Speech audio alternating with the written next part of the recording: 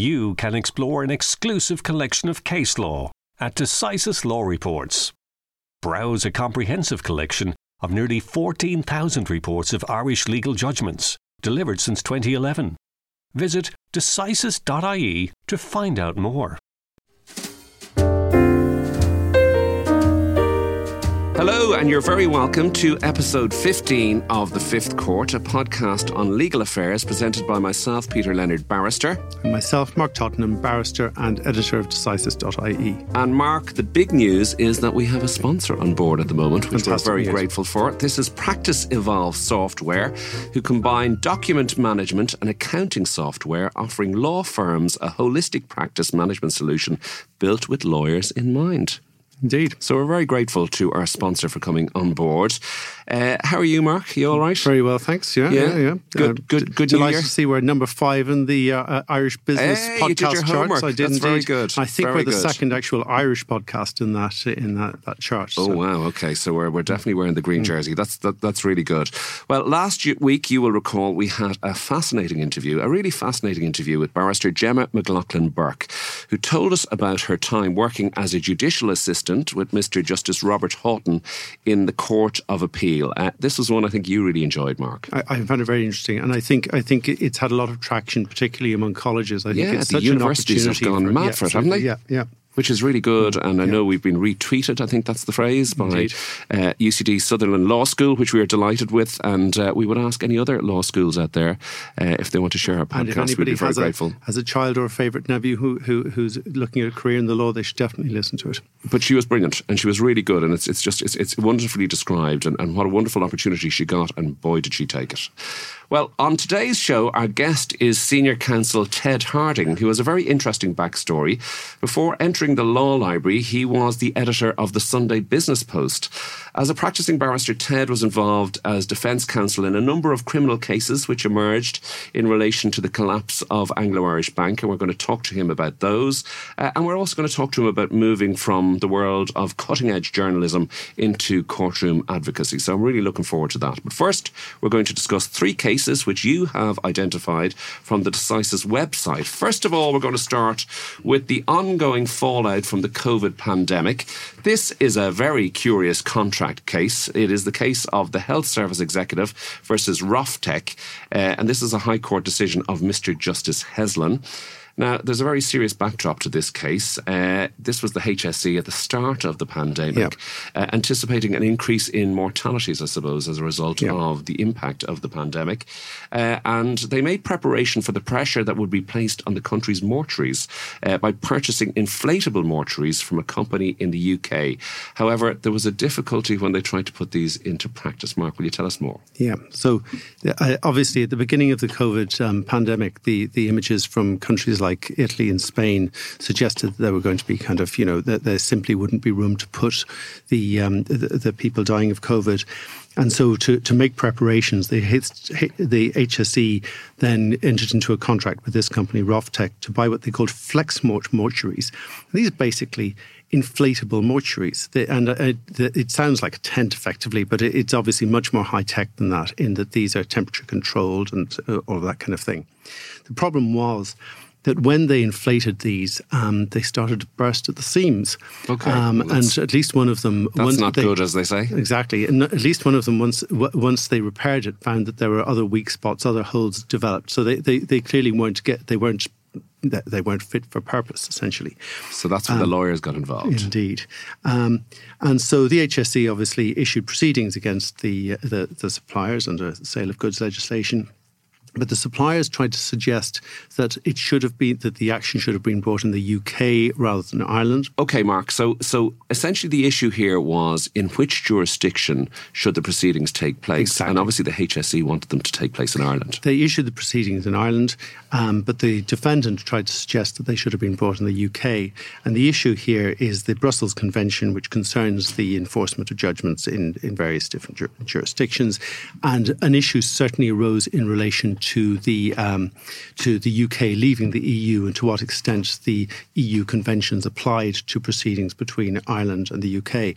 So anybody who's involved in litigating against English-based companies should certainly be aware of this decision. Okay. But ultimately, what Mr. Justice Heslin decided was that by because of the nature of the proceedings, this was an action that could be brought in Ireland and should be brought in Ireland, and that the Irish courts did have jurisdiction. Okay. Now, the jurisdiction was also the issue in the next case we have for you, and this is another fascinating contract dispute where, as I said, the issue of jurisdiction was all important. This is the case of Glanbia Foods Ireland versus ED&F Man Liquid Products Ireland Limited, and this is a decision of Mr. Justice Sanfy. Now, this concerned a 9 million damages claim brought by Glanbia against a company which had supplied it with molasses. You might have to explain a little bit more, Mark, about molasses, which was to be integrated into its feed products, I think, going forward. And I know you love these farm cases because it brings you back to that idyllic youth of yours in that farm in County Wicklow. But molasses, will you tell us what molasses is? Well, this is molasses is a kind of a sugar beet, sugar-based supplement, which in this particular product is being used in the equine industry. Yes. And this supplier appears to have supplied it to outside of Ireland as well, because the issue was picked up in France, where certain racehorses were found to have consumed a banned substance. Which is obviously huge. Which is a huge issue. So they couldn't run. Quite a number of horses in France were found not to have consumed this, and it was traced back to this supplier of molasses. Now, Glanbia obviously is a huge retailer in Ireland and probably has contracts with a lot of stables or stud farms. And so they were claiming damages of 9 million, and there was also reference to third-party actions against Glanbia arising from this particular product, because obviously no stable wants to find that all of their horses have been consuming a banned product. So again, this company, like in the last case we were talking about, tries to suggest that the Irish courts didn't have jurisdiction. Curious thing here was that the defendant was an Irish-based company, but tried to suggest that they had incorporated what they called the Grain and Free Trade Association contract as part of their terms of sale. Okay. And this would have given jurisdiction to the UK courts. So that was a UK-based agreement, was it, that was incorporated? So what happened here was Mr. Justice Sanfy described it as the battle of the forms. Basically, each time the companies had written to each other in setting up this contract, they had tried to incorporate their own terms. And what he effectively said was that once it came to sort of signing on the bottom line, the communication of the acceptance, it was fairly clear that the Glanbia terms of purchase, the purchase terms, had been incorporated.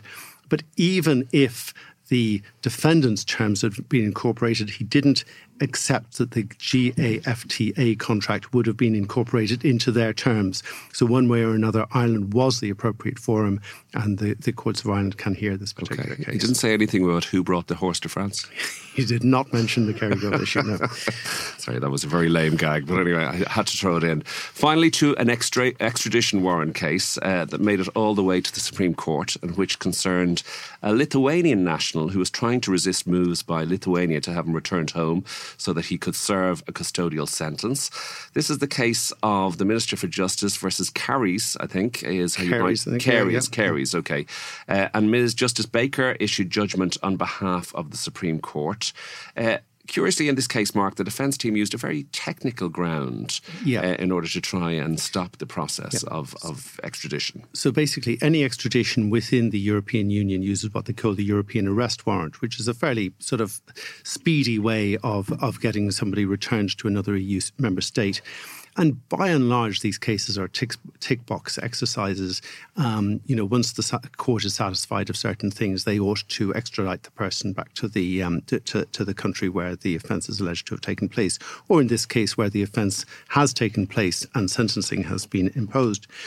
What happened here was that the defendant had been convicted of drug trafficking, theft and criminal damage. He'd been sentenced to 3 years and 7 months, but he had left Lithuania and come to Ireland in the meantime. So since I think it was 2014 that the case took place.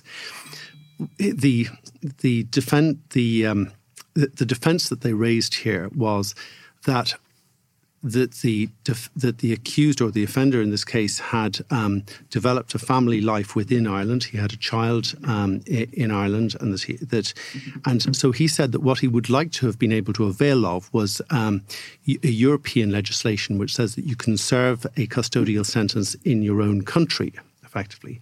Now, Ireland hadn't actually transposed this European legislation. He was trying to say Ireland was his own country now. He was trying to say that, that Ireland was his country and that therefore he ought to be able to apply to serve his sentence in Ireland.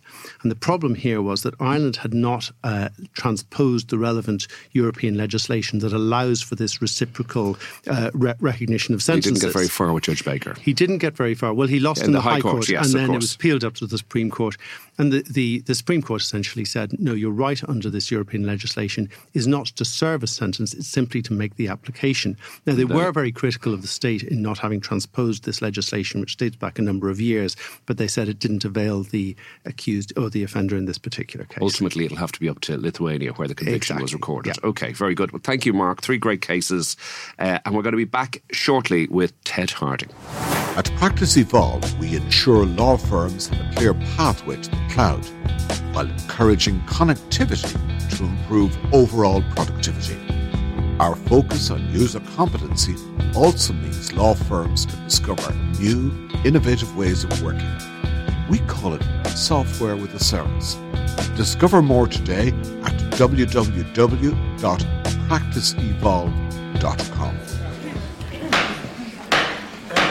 Silence in the Fifth Court. Well, it is my great pleasure to welcome to the studio Ted Harding, Senior Counsel. And Ted, of course, a lot of our colleagues will know, was a former editor of the Sunday Business Post. So a bit of crossover from journalism to law. Where have I ever heard of that before? Ted, you're very welcome to the show. Many thanks for having me on, Peter. It's a great pleasure to follow in the footsteps of my grandmaster, Justice Hogan. Yes, wow. Hasn't he been a sensation? He has. A true friend of the show. And we hope we can persuade him to come back.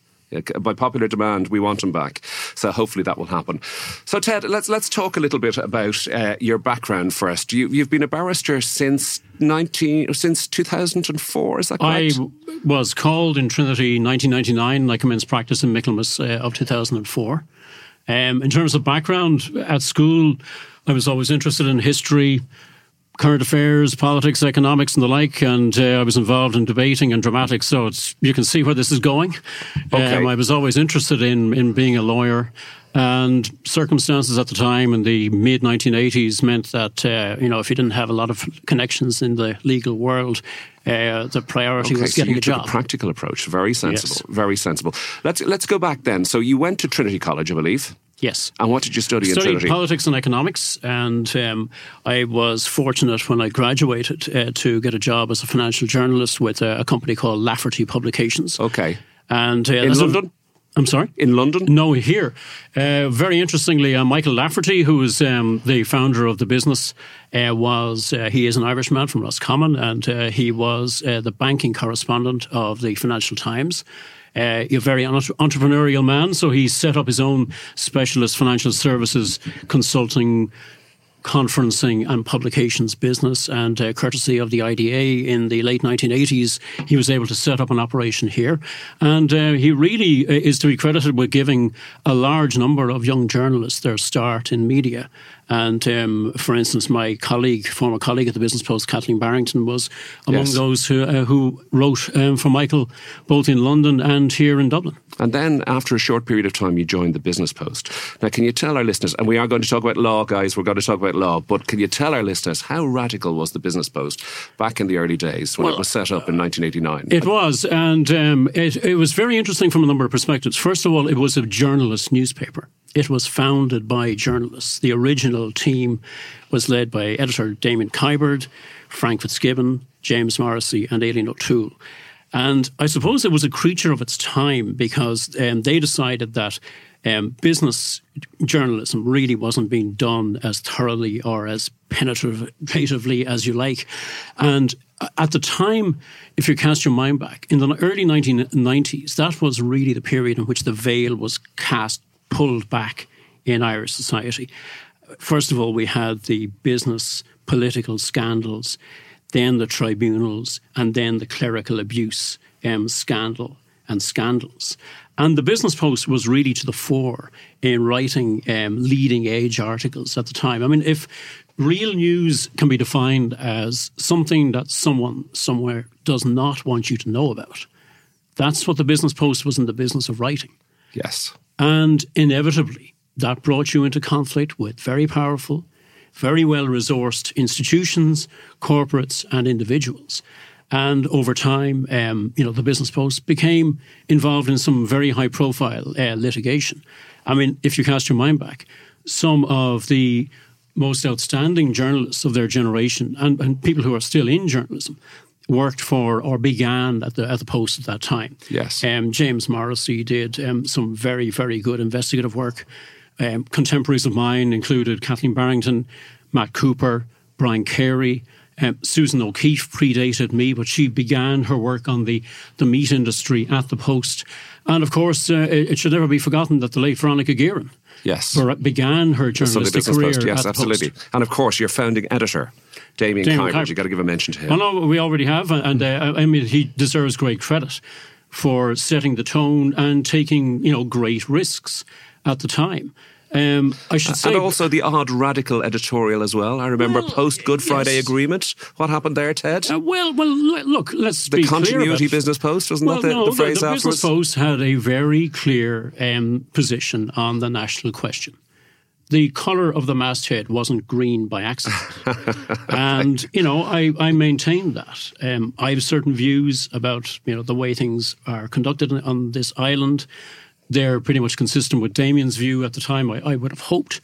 And, in the fullness of time, if you look at the way in which things have evolved, the peace process and such like, the bringing into mainstream politics parties and individuals that were on the periphery, to put it mildly, matters have evolved, and I think the direction of travel of the Business Post in its early years has been absolutely vindicated. Okay, no, absolutely, and continues. absolutely. And can I say as well, just in terms of the law? I mean, the law was never far from the picture, and it should be said and acknowledged that the Business Post, particularly in its early years and later, had the benefit of some excellent legal advisors. And I mean, any lawyer will be able to tell you why you shouldn't publish an article or a news story. A really good pre-publication lawyer will tell you how to publish it.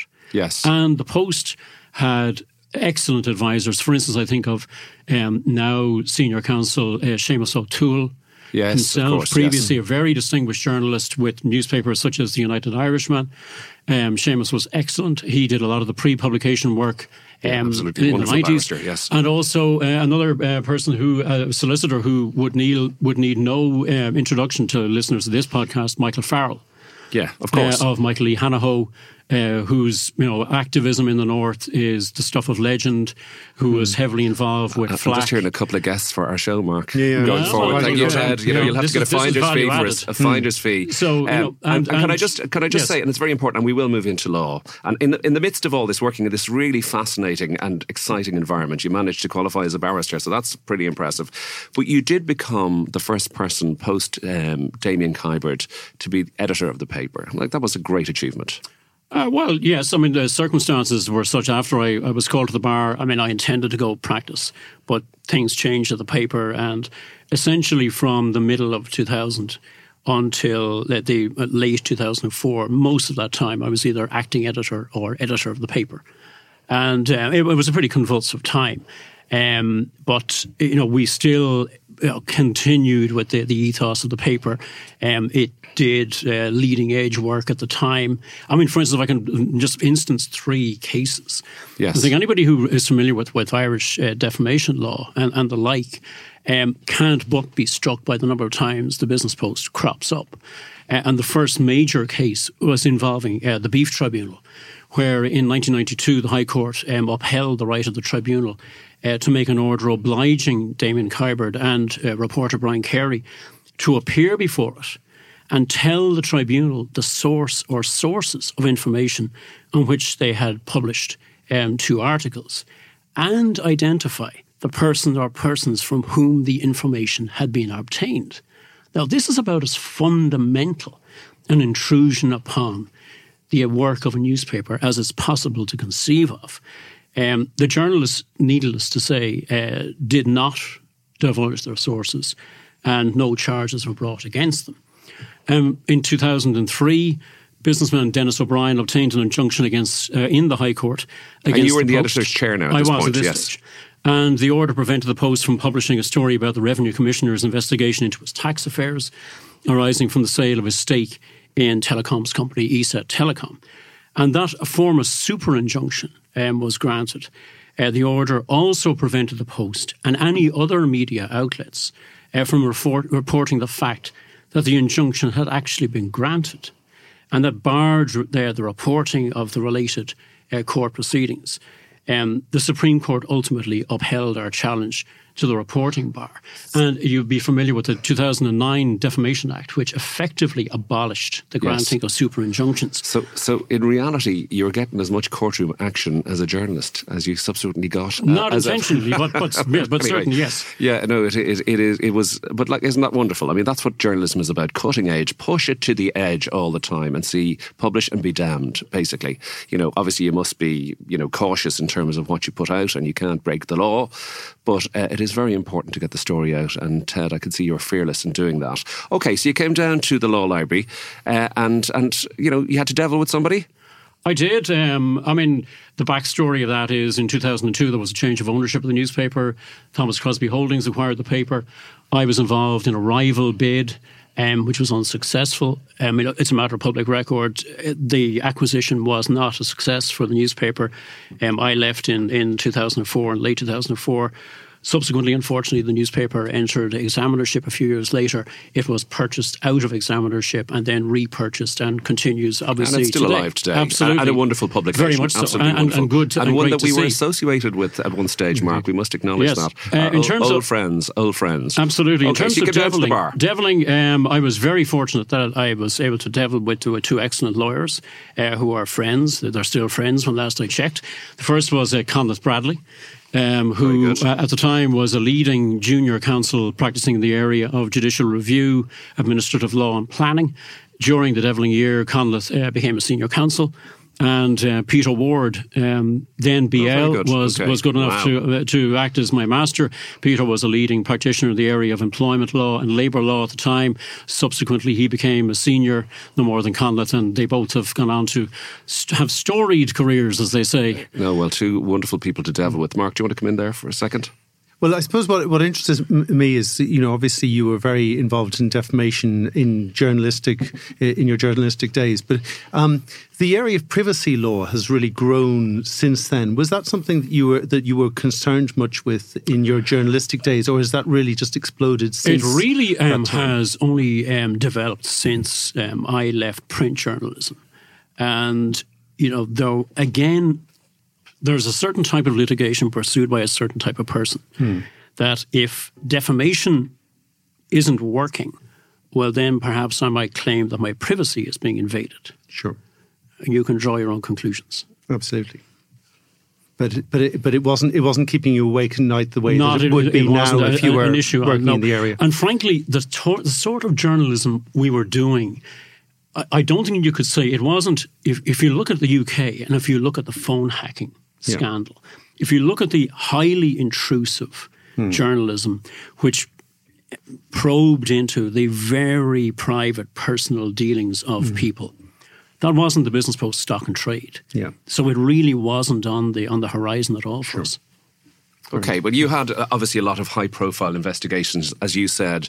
There were, the era, especially the 1990s, was the era of sort of investigation and institutions of the state being looked at much more closely, and that was very important. Okay, so you got in. Let's go back to your legal career for a little while, Ted. So you devilled with two of the greats. In fairness, you had a great start, and you didn't necessarily go into defamation, media-related law at that stage. You're a business hack at heart, I think, aren't you? And it's sort of commercial business was dragging you in that direction? It was. But given the fact that I had been the editor of a newspaper, I was a financial journalist. I'd like to think I knew something about markets.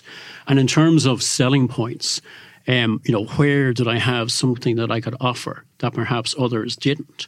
And so it was natural that I gravitated towards business and commercial practice. The other issue was, in practical terms, I had been the editor of a newspaper. I didn't really relish the prospect of acting against either people that were contemporaries of mine or that I knew, in other words, doing plaintiff work at that time.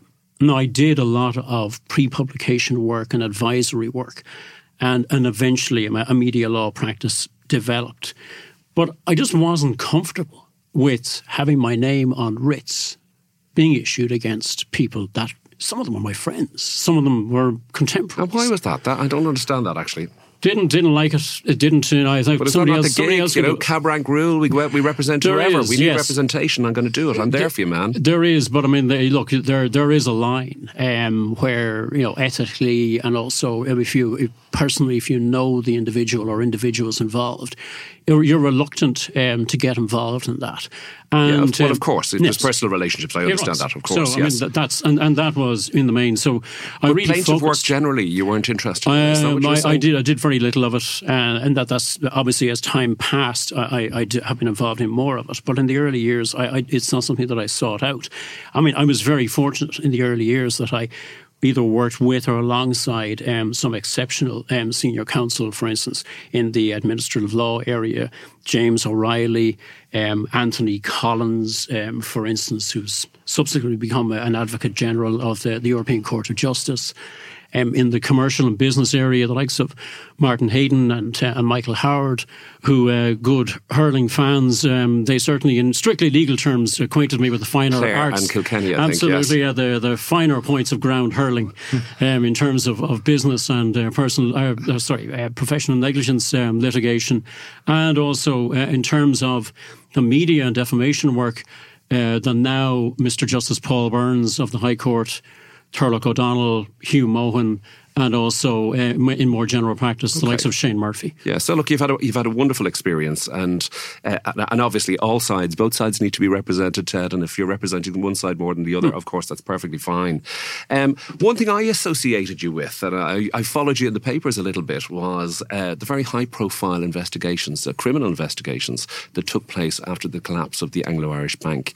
Now, I know you can't talk specifically about any case you were involved with, but you did act, you can tell us who you acted for, and you did act for some of the high-profile management personalities associated with the bank who got into bother. Can you just give us generally an outline of that? The background really to this was I came into those cases because of the regulatory and company law and enforcement aspects where I practiced. I mean, credit where it's due. The likes of Bill Houlihan, the solicitor, briefed me. It was a bankruptcy specialist and insolvency specialist briefed me early. And also I got a lot of support from Michael E. Hanaho and Tony Hanaho.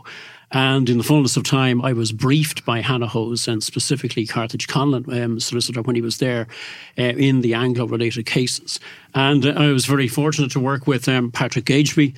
In 3 of the Anglo cases, we acted for William McAteer, who was the former finance director of Anglo-Irish Bank in 2 cases.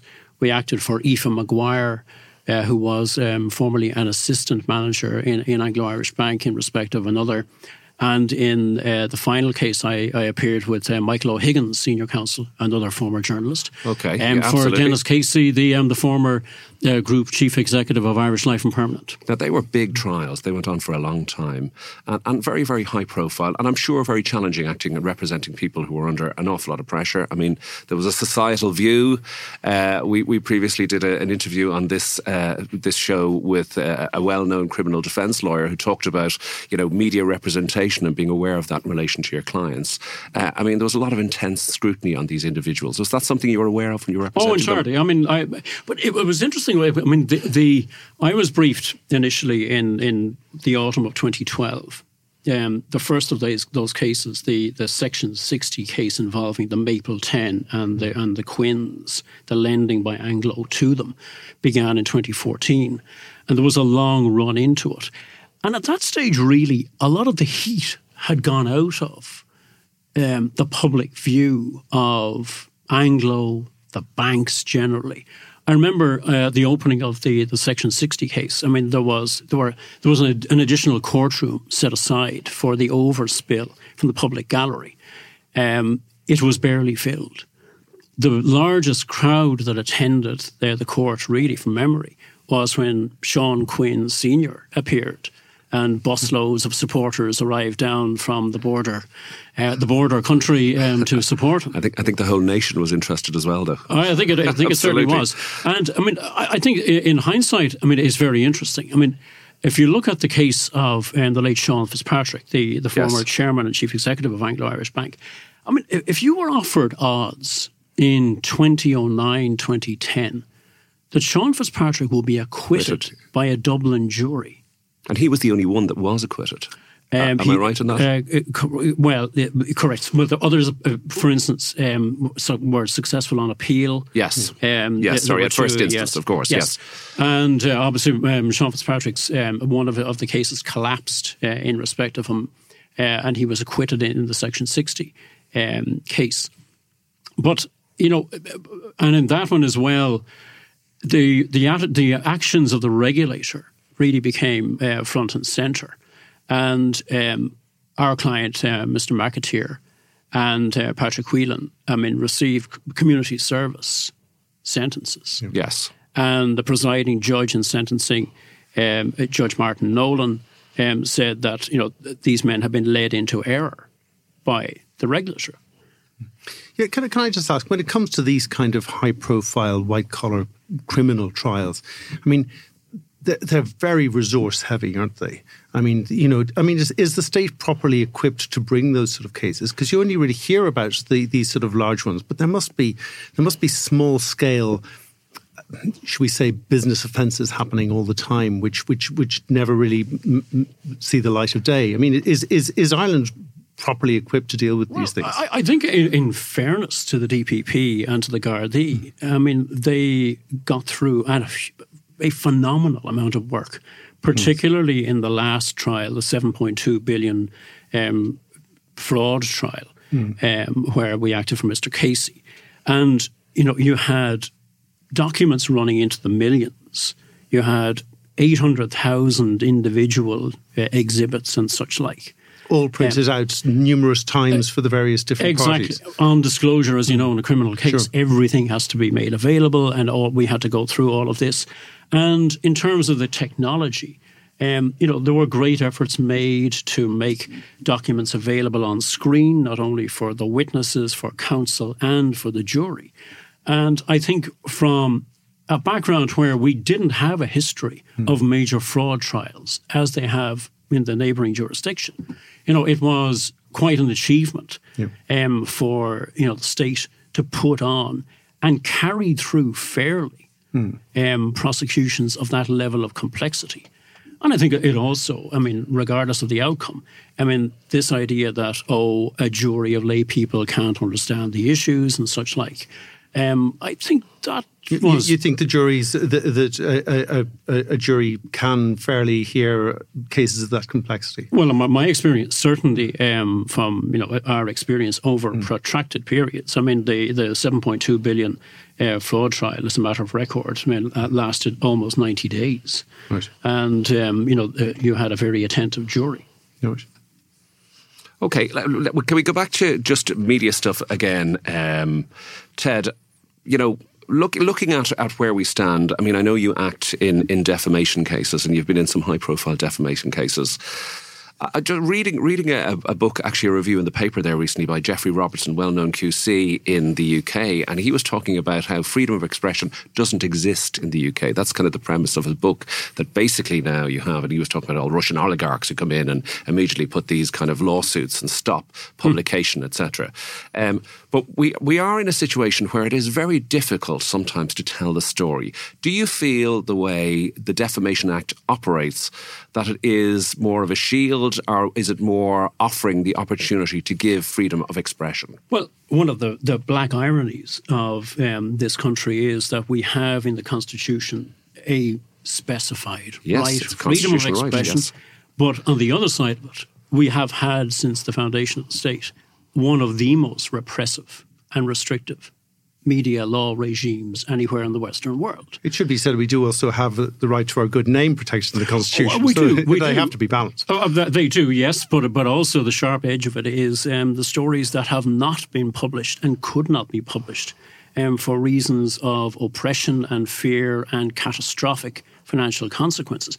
I mean, it's an extreme example, I know, but I mean, look at the story that's been dominating the news for the last number of weeks.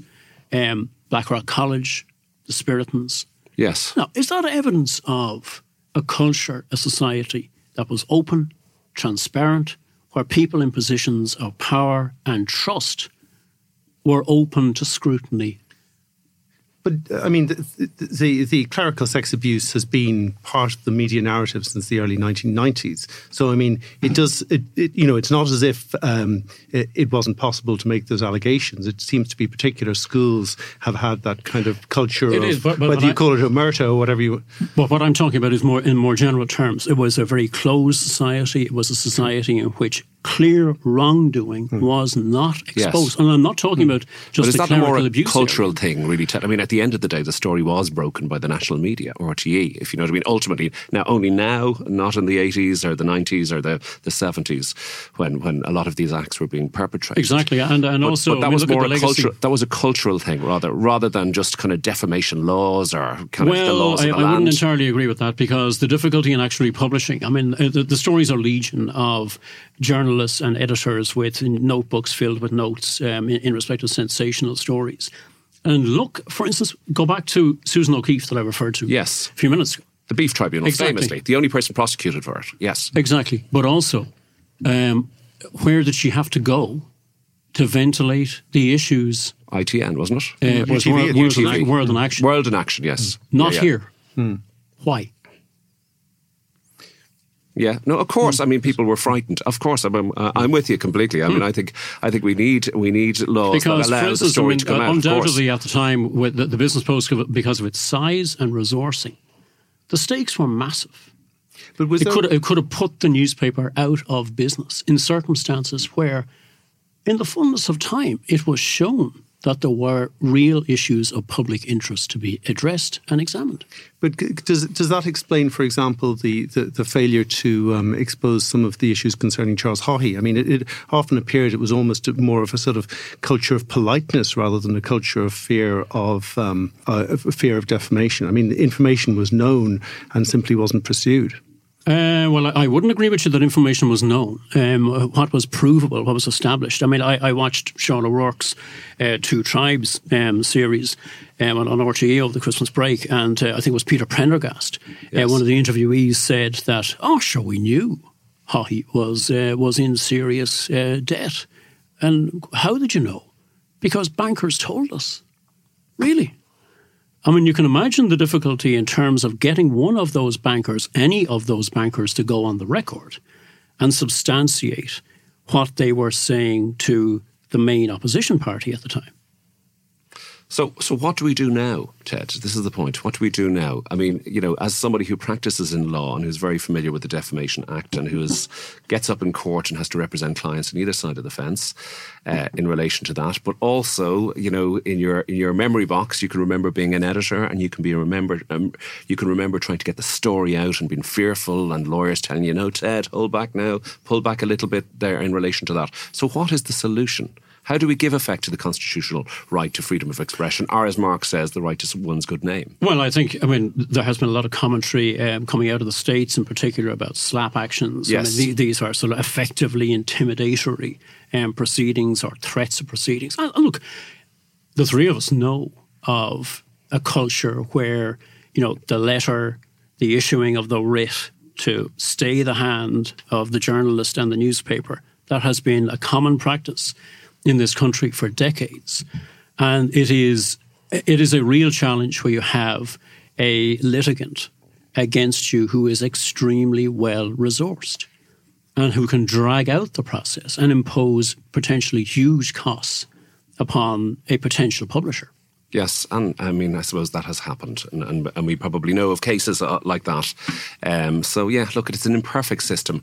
Anyway, this has been an absolutely fascinating insight, Ted, into giving your background as a newspaper editor and your very extensive and successful practice as a barrister. Now we're going to finish with a couple of questions Mark, do you want to ask him about our traditional questions? Our traditional about books, final question, movies, indeed, yes. even pieces of music.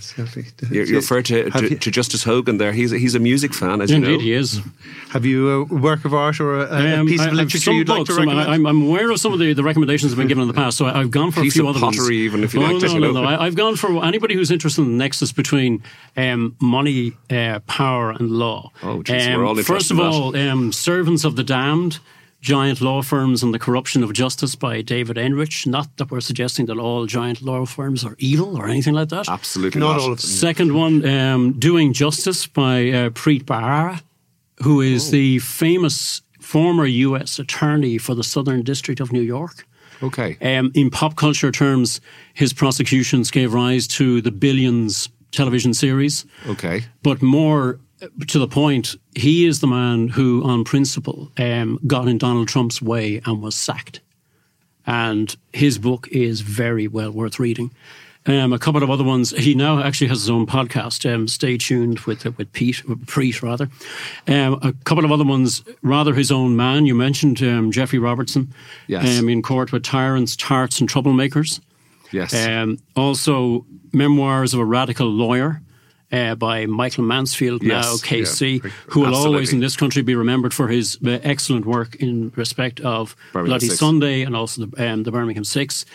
There's another book, it's quite an old book at this stage, but it really is worth reading for anybody who is interested in media law, and that's No Ordinary Man, A Life of George Carman. Yes. And that was written by his son, Dominic Carman.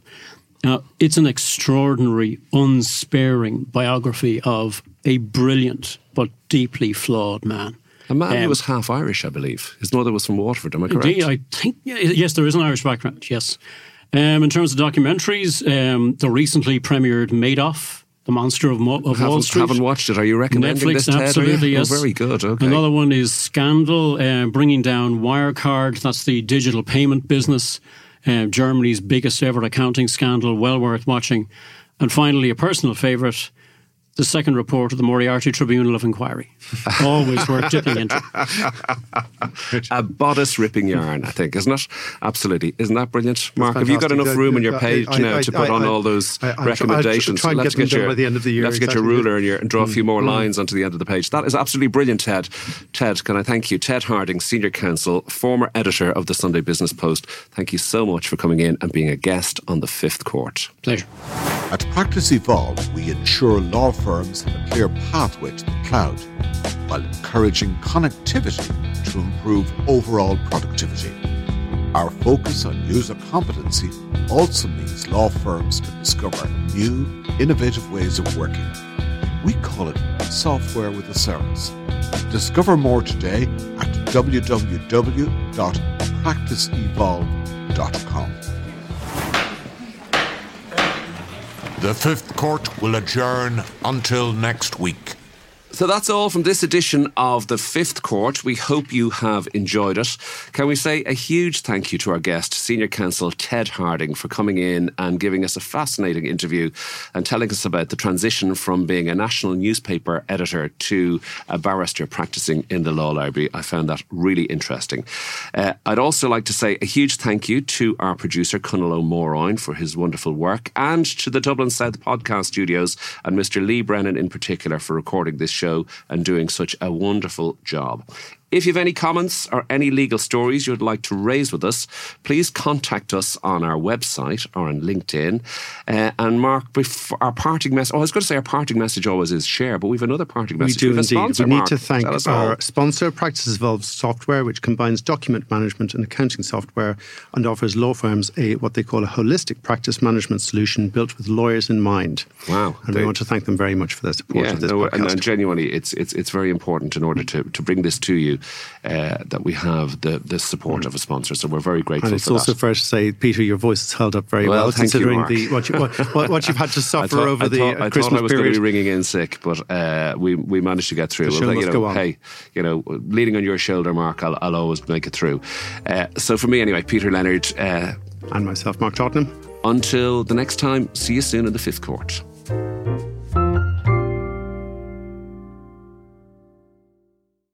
Never miss a vital Irish legal judgment. Check out Decisis Law Reports, where you'll find a fully indexed collection of all Irish judgments delivered since 2011. Visit decisis.ie to find out more.